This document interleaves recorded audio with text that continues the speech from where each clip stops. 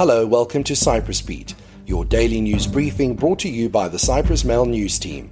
I'm Paul Lambus with the latest news from the island.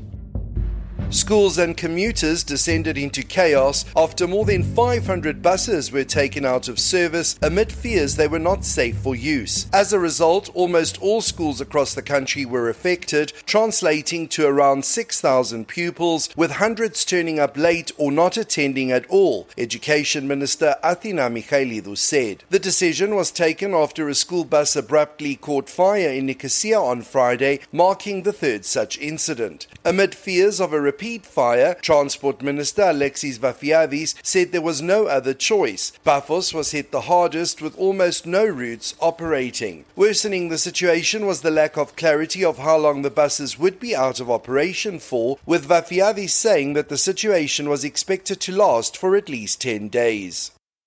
A team of US experts has arrived in Cyprus to investigate sanctions violations, government spokesman Konstantinos Letimbiotis confirmed. They are set to begin work immediately and cooperate with authorities in investigating cases that police have at hand, he said. The team consists of 24 specialists from the United States Federal Bureau of Investigation and the Financial Crimes Enforcement Network. They will assist Cypriot authorities in probing 29 cases. Cyprus found itself in hot water for aiding Russian oligarchs evade sanctions this year after both the US and UK sanctioned dozens of Cypriot entities and individuals for being financial enablers. The government confirmed having received a request by US energy giant Chevron seeking an extension to the completion of a key engineering study for the Aphrodite natural gas project. Contacted by the Cyprus Mail, Energy Minister George Papanastasiou simply confirmed receipt of the request. It was unclear whether the government had responded to Chevron in the meantime. In a filing to the Tel Aviv Stock Exchange on Sunday, the 3rd of December, Israeli firm NewMed, a partner in the Aphrodite concession, said that 2 days earlier Chevron had asked Papanastasiou to postpone the date for compliance with the milestone determined in the production sharing contract for commencement of the front-end engineering design in order to formulate, together with the Cypriot government during the said extension, an optimal development plan. As of the date of this report, the statement added, the minister's response has not yet been received. Chevron had sent their letter last Friday.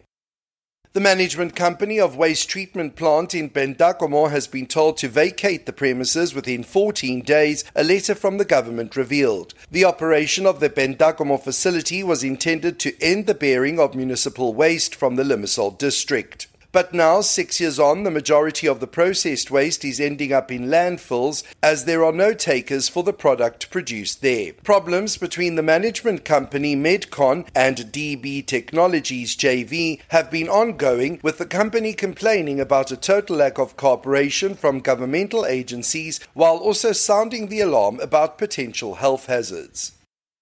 Opposition MPs pushed back against the government's request for unlocking some 400 new jobs in the central government and the broader public sector, warning of runaway payroll spending. The matter was discussed at the House Finance Committee. Earlier in the year, Parliament had greenlit a previous request for unlocking 1,850 positions. That on mass creation of first appointment jobs in the public sector had been approved by the Cabinet on the 12th of April. VCMP Onufrios Goula accused the Finance Minister of giving out mixed signals, on the one hand voicing concern about the increase in public payroll and on the other making additional requests for public sector jobs. He stated categorically his party would not approve this latest request.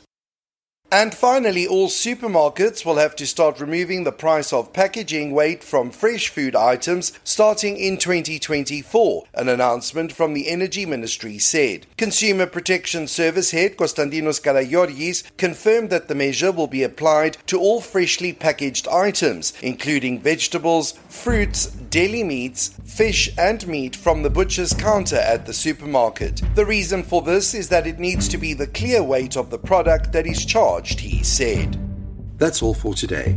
For the latest news, commentary and analysis, please visit www.cyprus-mail.com.